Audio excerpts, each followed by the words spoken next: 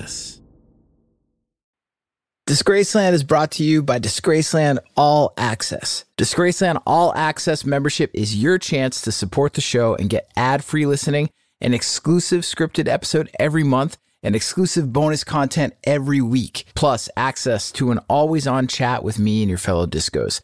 Visit disgracelandpod.com/membership or just click on the link in the show notes for this episode. Disgraceland is a production of Double Elvis.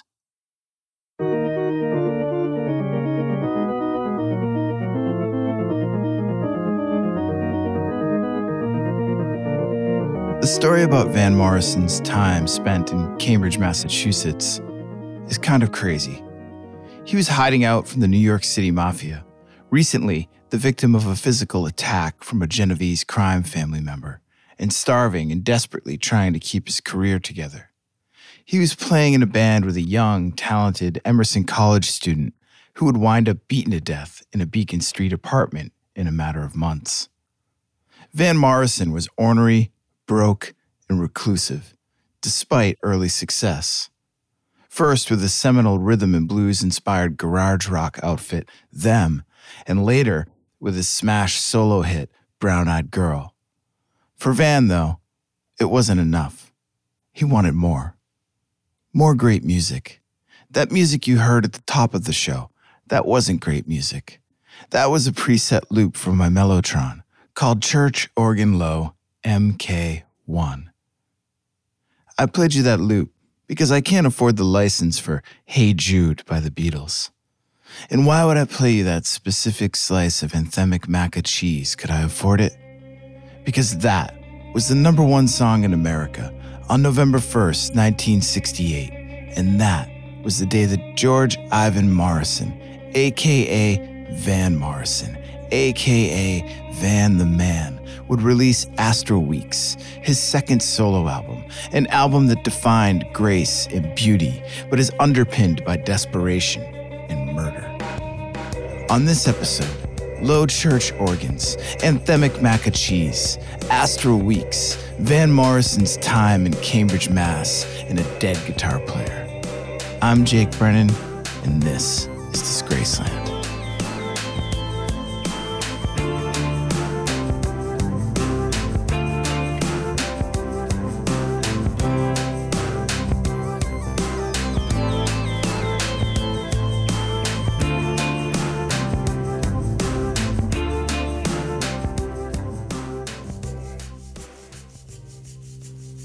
Finding a musician is easy.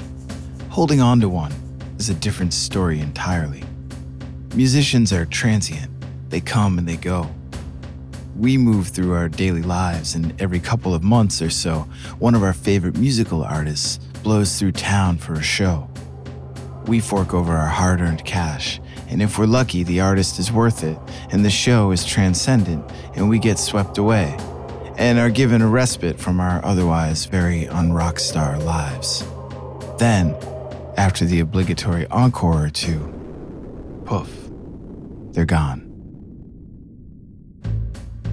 A small army of hard-working roadies and fast-talking handlers are thrust into motion to quickly move the musician from our town to someone else's.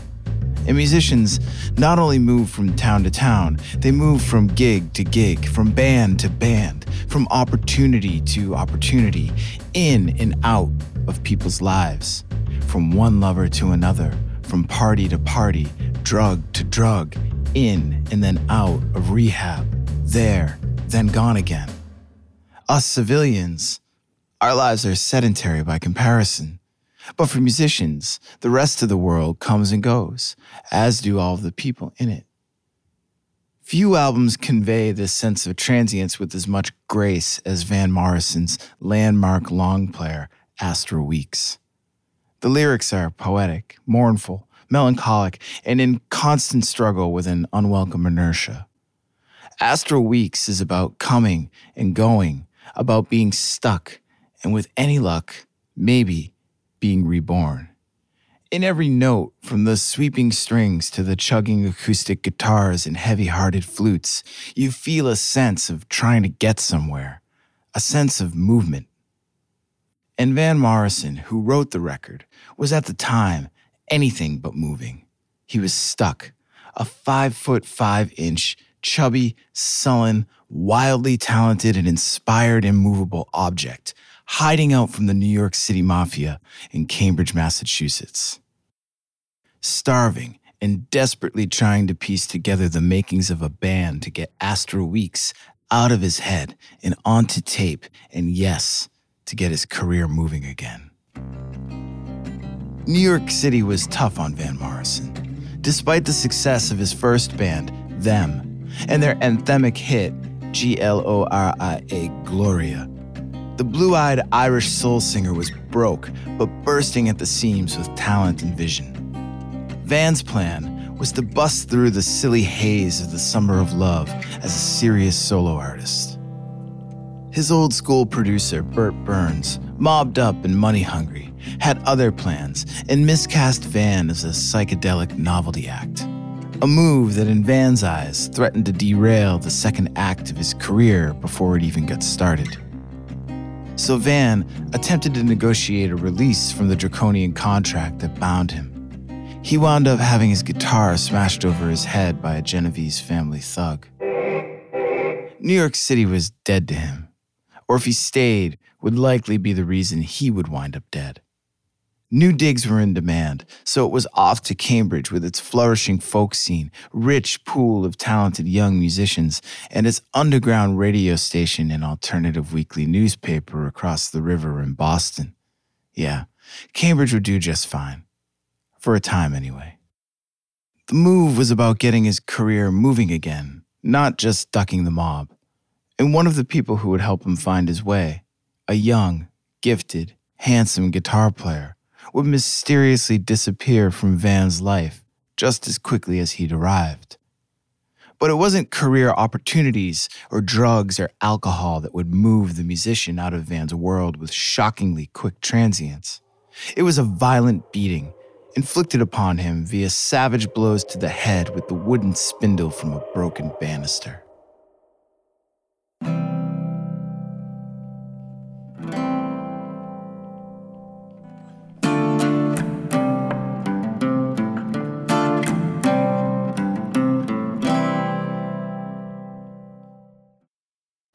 Hey Discos, it's Jake here. Thank you so much for listening to Disgraceland. Your support truly means a lot to me, and it's because of you that my team and I are able to make this show.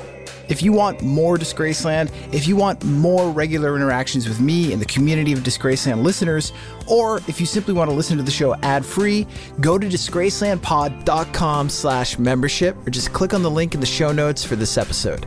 For just $5 a month, you can listen to every episode of Disgraceland ad-free. Plus, you'll get one brand new exclusive episode every month. You'll also get weekly unscripted bonus content, special audio collections, and early access to merch and events. There are 2 ways that you can support the show and become a member at disgracelandpod.com/membership. You can sign up using Patreon and listen to the show ad-free on Apple, Spotify, and most other major podcast platforms. And Patreon members also get access to all the other perks of membership and an always-on chat where I'll be interacting with you and diving deeper into the world of Disgraceland. But maybe you're currently an Apple Podcast subscription listener and you want to just tap into all the bonus audio content and ad-free listening that we're offering. We're also offering this membership as a premium channel on Apple Podcasts. However you choose to join, all you got to do is go to disgracelandpod.com/membership. Support the show for just $5 a month, $5, or sign up for an annual plan and get 2 months free. Come join me and your fellow discos at Disgraceland All Access by visiting disgracelandpod.com/membership. All I know is that his name was Rick. He had worked with the Monkees, and a few weeks after our first show, after Astral Weeks was released, he was murdered. That's Van Morrison's Boston-based bass player at the time, Tom Kilbania, talking about Rick Philp, the guitar player in the first band Van had put together to woodshed the songs that would eventually become Astral Weeks. In 1967, when Rick Philp arrived in Boston to attend Emerson College, the music industry had already chewed him up and spit him out. But Rick, apparently a glutton for punishment, made himself available for gigs nonetheless. Rick's previous band, Middle Class, from his hometown of Berkeley Heights, New Jersey, was a pet project of songwriting power couple Carole King and Jerry Goffin, who had taken the band under their tutelage and signed them to their record label, Tomorrow Records. That's how the Monkees gig happened, but otherwise, the band went nowhere. They had a regional following and some good press, but in the grand scheme of things, Rick Phillips' band, Middle Class, was a bust. I mean, they were good for sure, but you know the drill. When your parents are up your butt about how the whole quote-unquote music thing is going, how many times could Rick answer with something like, pretty good, we just had a great gig at Summit High School last month. This crazy band called Velvet Underground opened up for us. I know, they're really going places. And, Carol is going to get this new distribution deal for the label. And even though her and Jerry are on the outs, I feel like there's some strong material coming our way, blah, blah, blah, blah, blah, blah, blah. What your parents heard was, my son is on a fast track to nowhere with this music thing. So the band broke up. But to keep his old man off of his back, Rick decided to head off to Boston to go to school. He quickly hooked up with Van Morrison, another young, kinda sorta casualty of the music industry, but one who wasn't equipped for or interested in resigning himself to study groups and campus sit-ins. For Van Morrison, school was out. No more teachers, no more books. Van was searching. Off on some other trip entirely. Playing with Van Morrison was no doubt a boost for Rick Philp. Van, his current situation notwithstanding, was a known quantity. Brown Eyed Girl wasn't quite the ubiquitous classic we know it as today, but it was still a hit, and Rick knew he was potentially into something good. And he and Van hit it off personally. Van seemed to like him, which was saying something because the guy didn't really like anyone, or at least he seemed to not dislike him. They bonded the night Dr. Martin Luther King Jr. was shot. Watching the fallout in disbelief from Van's Cambridgeport apartment glued to the television, Van knew it then. Rick could hang and play. Rick was a good musical match for Van. Instinctually, Rick knew that as Van was hunting for a sound to pin down, he'd be wise to not paint the surly troubadour into a musical corner with his guitar playing. So Rick hung back and played around Van's phrasing and afforded the singer the space to evolve the songs organically while he sorted Astral weeks out in his head, in rehearsal, and on stage. For a time, it was all good. Then, in a flash, it wasn't. Rick's apartment mysteriously caught fire. Twice. Rick was fine, and so was his roommate, and possibly just as important, Rick's guitars were not damaged. All that was lost were some of Rick's clothes and books. But 2 fires. Weird, right? Rick found it odd, but brushed it off. His roommate, Harvey Alter, didn't seem bothered in the least. Then Rick's guitars went missing. Stolen right out from under him. Rick was devastated. Having his guitars stolen, effectively losing extensions of himself, was crushing, as it would be for any serious guitar player. His roommate had no idea where they went. Nobody did. Rick's roommate, Harvey, was an odd dude. He and Rick had hooked up somehow at Emerson and lived in a little basement apartment on Beacon Street, just across the street from Boston Common. Surrounded by gaslit street lanterns, with its beautiful public garden and picturesque frog pond, the entire neighborhood at the time screamed old-school romance. And romance was what Harvey had in mind. Not for his girlfriend, who was more of a beard, but for his good-looking, guitar-slinging roommate, Rick Philp. Harvey Alter was obsessed with Rick, and for whatever reason, Rick was blind to it. Harvey had a weird control over him, or at least he tried to exert some sort of control over him. He repeatedly attempted to sabotage Rick's relationship with his girlfriend, Kathy, who was out of state away at school but frequently visited Rick at the apartment. And he insisted that when Kathy spent the night, that she and Rick leave the bedroom door open, so Harvey would not feel left out. Controlling, sure, but dude was just fucking weird. We'll be right back after this word. Driving home after work one night, Harvey couldn't get his head around the issue of Rick and Kathy. Fucking Kathy, always around. Was she moving to Boston to be with Rick or not? Couldn't she take a hint? She wasn't welcome. Harvey hated her, and deep down, he knew Rick did too. Rick was just too nice to bring himself to admit it. Rick was gorgeous and sweet and kind and talented. He loved Rick, and he knew Rick loved him back, even if Rick didn't know it yet.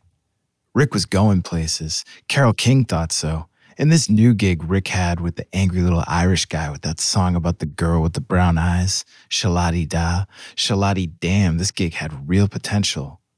Yeah, Rick was going places. He was a mover, and he'd take Harvey with him. Harvey just knew it. Once upon a time, not so long ago, Harvey hadn't always been so convinced. That's why he took Rick's guitars. Fucking Rick. Did he really think he was going to travel the world playing guitar without Harvey? Nah. If Harvey couldn't come, then Rick couldn't go either. Musicians, always coming and going. Who did they think they were anyway? But Harvey now knew that Rick wouldn't leave without him. Things were starting to come apart with Kathy, but still, Kathy kept coming back around, making a last-ditch effort to pin Rick down and boxing Harvey out. Fucking Kathy. Harvey had an idea. Scare her away, but do it carefully, in a way that wouldn't come back on him and piss off Rick. Harvey couldn't just threaten her, that wouldn't work. He needed to be subtle. That's when the idea hit him. Earlier that night at work, the deli boy in the kitchen nearly cut his finger off on the meat slicer. He'd been bumped into by a busboy, lost his footing, slipped, and his finger ventured into the area where the big rotating blade spun mercilessly. Blood splurted everywhere. Harvey couldn't help but wonder, what if the slip the deli boy took was a little more drastic? What if the busboy knocked into the deli boy hard, causing him to buckle over? And what if the screw cap on that old rickety slicer's feed screw knocked loose? Well then, at that point, the rotating blade would surely spin itself off its axle with the power of a tornado and hurl straight toward Kathy's neck. The buckled over deli boy's neck. And then the deli boy's head would, well, you get the picture. Harvey came home from work at the restaurant with a manic look in his eyes, barged into Rick and Kathy's bedroom, and told them what he'd just witnessed. Kathy, you won't believe what I just saw. This deli boy at work, such a shit, really. Always up in everybody's business. It's no wonder this happened. Karma, right? Anyway, he was slicing meat on the meat cutter. You know the kind, right? The kind with the big, sharp, rotating blade. He slipped while using it because he wasn't careful, probably minding someone else's business or something. Anyway, he slipped, buckled over toward the machine, and at that same exact moment, you won't believe this, a screw from the machine came off, and the blade rocketed off its axle and flew right through his neck. His head came clean off. Crazy, right? The blood. My God, the blood. You wouldn't believe it. Poor guy. He maybe had it coming. No one liked him anyway. No one wanted him around. You know what I mean, right? He just couldn't take a hint. And now he's gone. For real. Real gone. Rick and Kathy were in shock. Kathy especially. They both knew Harvey was bullshitting them. And they both knew the story was meant to intimidate Kathy. Rick wondered why Kathy didn't. She'd picked up on Harvey's fascination with Rick before and tried warning Rick off, but Rick, to this point anyway, was in denial. But this little tall tale changed things. Rick now thought that maybe those fires weren't an accident. All of a sudden, Harvey seemed to Rick to be well off his rocker. And what about his missing guitars? Did Harvey, the devious little prick, have something to do with that too? Rick didn't know. But what he did know was that he needed to get away from this dude. Shortly after, Rick moved out of his apartment with Harvey and into a place in Brighton with a couple friends from back home. Harvey was just too weird.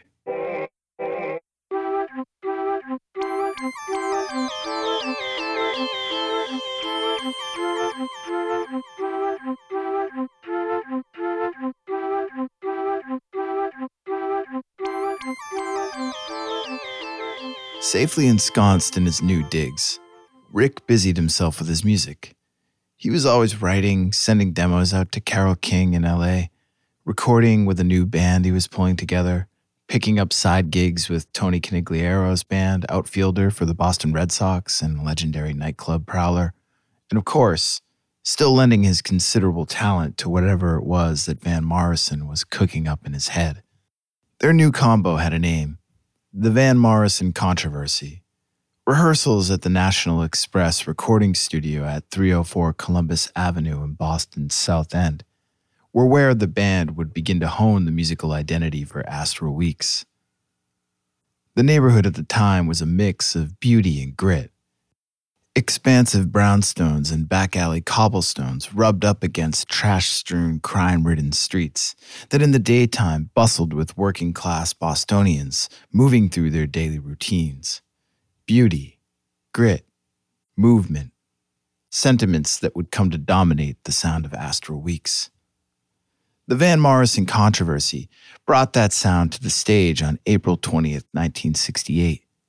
The show was held on Boston Common, just across from the apartment Rick Philp had shared with Harvey Alter as part of a festival called Spring Sing, with a bunch of other bands whose names sounded like they were invented inside a hippy-dippy Mad Libs cliché machine. Third World Raspberry, the Tangerine Zoo. You get the picture. There's a photo from that day of Rick on stage with Van. Looking at it, you get the vibe of the two men, who are standing exactly where they're supposed to be. For a moment, anyway. Van would keep searching for that sound, and Rick would keep searching for those lost guitars. He'd all but given up until one day he got a call from Harvey. Harvey had told him that he had quote-unquote found Rick's guitars. Rick just needed to come by Harvey's apartment to get them. So on May 19th, 1969, Rick Philp descended the stairs to Harvey Alter's basement apartment at 233 Beacon Street and knocked on the door. Harvey answered excitedly, happy to see his old friend. Rick was in no mood. He was polite but blunt. He wanted his guitars. He didn't even care how Harvey had come upon them, he just wanted them back. Harvey dodged. He was making small talk, acting as if nothing had changed between them since Rick moved out. How are things going? What's new with your music? How's school? That sort of thing. Rick kept to the point. Where are my guitars, Harvey? Harvey lit a joint, clearly stalling. Fine, Rick thought. I'll humor him. Things are good, Harvey. I'm thinking of leaving Boston over break. Kathy is going to be home from school, and it'd be good to be with her for a while. Then, after that, who knows? LA, maybe. Probably. Maybe New York. All Harvey heard was, I'm leaving Boston. Harvey started whining to Rick. He couldn't leave. He just had to stay in Boston. They had so much to do together. They were just getting started. Rick, I'm in love with you. You know. Rick, of course, knew that despite the girlfriends, Harvey was gay. But Rick didn't care so long as he didn't come on to him. He politely let Harvey down, gently. But all Harvey heard was, I'm leaving Boston. I don't love you. I never loved you. Harvey moved closer to Rick and tried to pull him in. Forget the proclamations. Show him how much you love him. Rick pulled away. This just wasn't his thing. He protested. All Harvey heard was, I'm leaving Boston. I don't love you. I never loved you. You're gay. I'm not. Harvey wasn't taking no for an answer. Rick just needed to be shown how good it could be between them. Now Rick got pissed and angrily pushed Harvey away, told him to leave him the hell alone and give him his guitars and he'd be out of there. But all Harvey heard was, I'm leaving Boston. I don't love you. I never loved you. You're gay. I'm not. Fuck off. Harvey snapped. Fucking Rick. Who did he think he was? Did he think he could just leave? Just go and be with someone else? Move away? No, if Harvey couldn't have Rick, then nobody could have Rick. Harvey grabbed him. A struggle ensued. Harvey threw Rick back into the short staircase leading out of the apartment. His fall broke the banister on his way down. Rick clumsily tried getting to his feet. Harvey grabbed one of the banister spindles that had broken off. It was perfect, fit perfectly into his hand. Rick was moving for the door. Harvey was blind with rage, outside of himself, off on some other trip entirely. Fear, shame, loneliness, and sexual excitement all banged violently together inside Harvey's head, while Harvey violently brought the banister spindle banging down under Rick's head with brute force. When it was over, Harvey came to. What had he done? Rick was hurt. Badly. Harvey had it together enough to pull Rick into his bed and put him under the covers, but that was about it. For 3.5 days, while Rick lay mortally wounded in his bed, Harvey slowly lost his mind, pacing the apartment, taking turns mumbling to himself and screaming in horror. Finally, Rick's head wounds, left untreated, proved to be too much, and the young musician with the bright future died. Dead or not, Harvey finally had his man. He'd stopped the young musician, Rick Philp, the object of his obsession, from moving. No small feat, given that musicians are like sharks. They stop moving and they die. Van Morrison knew this. You can hear it in every note of Astral Weeks. Van was searching, on a quest, figuratively and literally.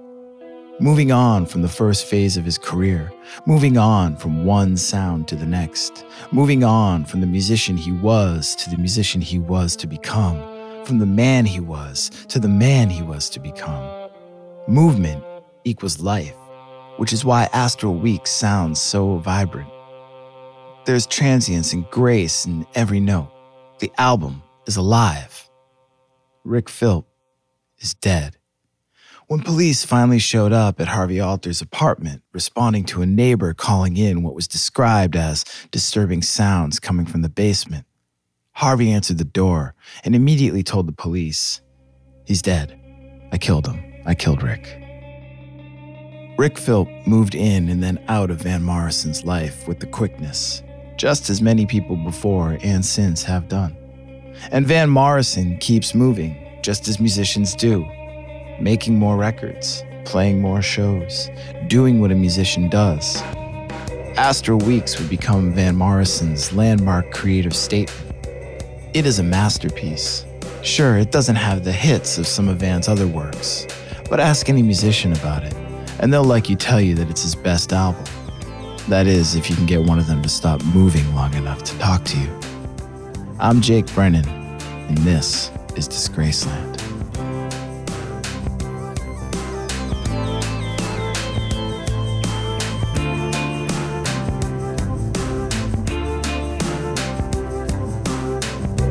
Disgraceland was created by yours truly and is produced in partnership with Double Elvis. Credits for this episode can be found on the show notes page at disgracelandpod.com.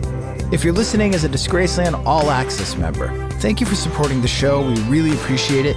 And if not, you can become a member right now by going to disgracelandpod.com/membership.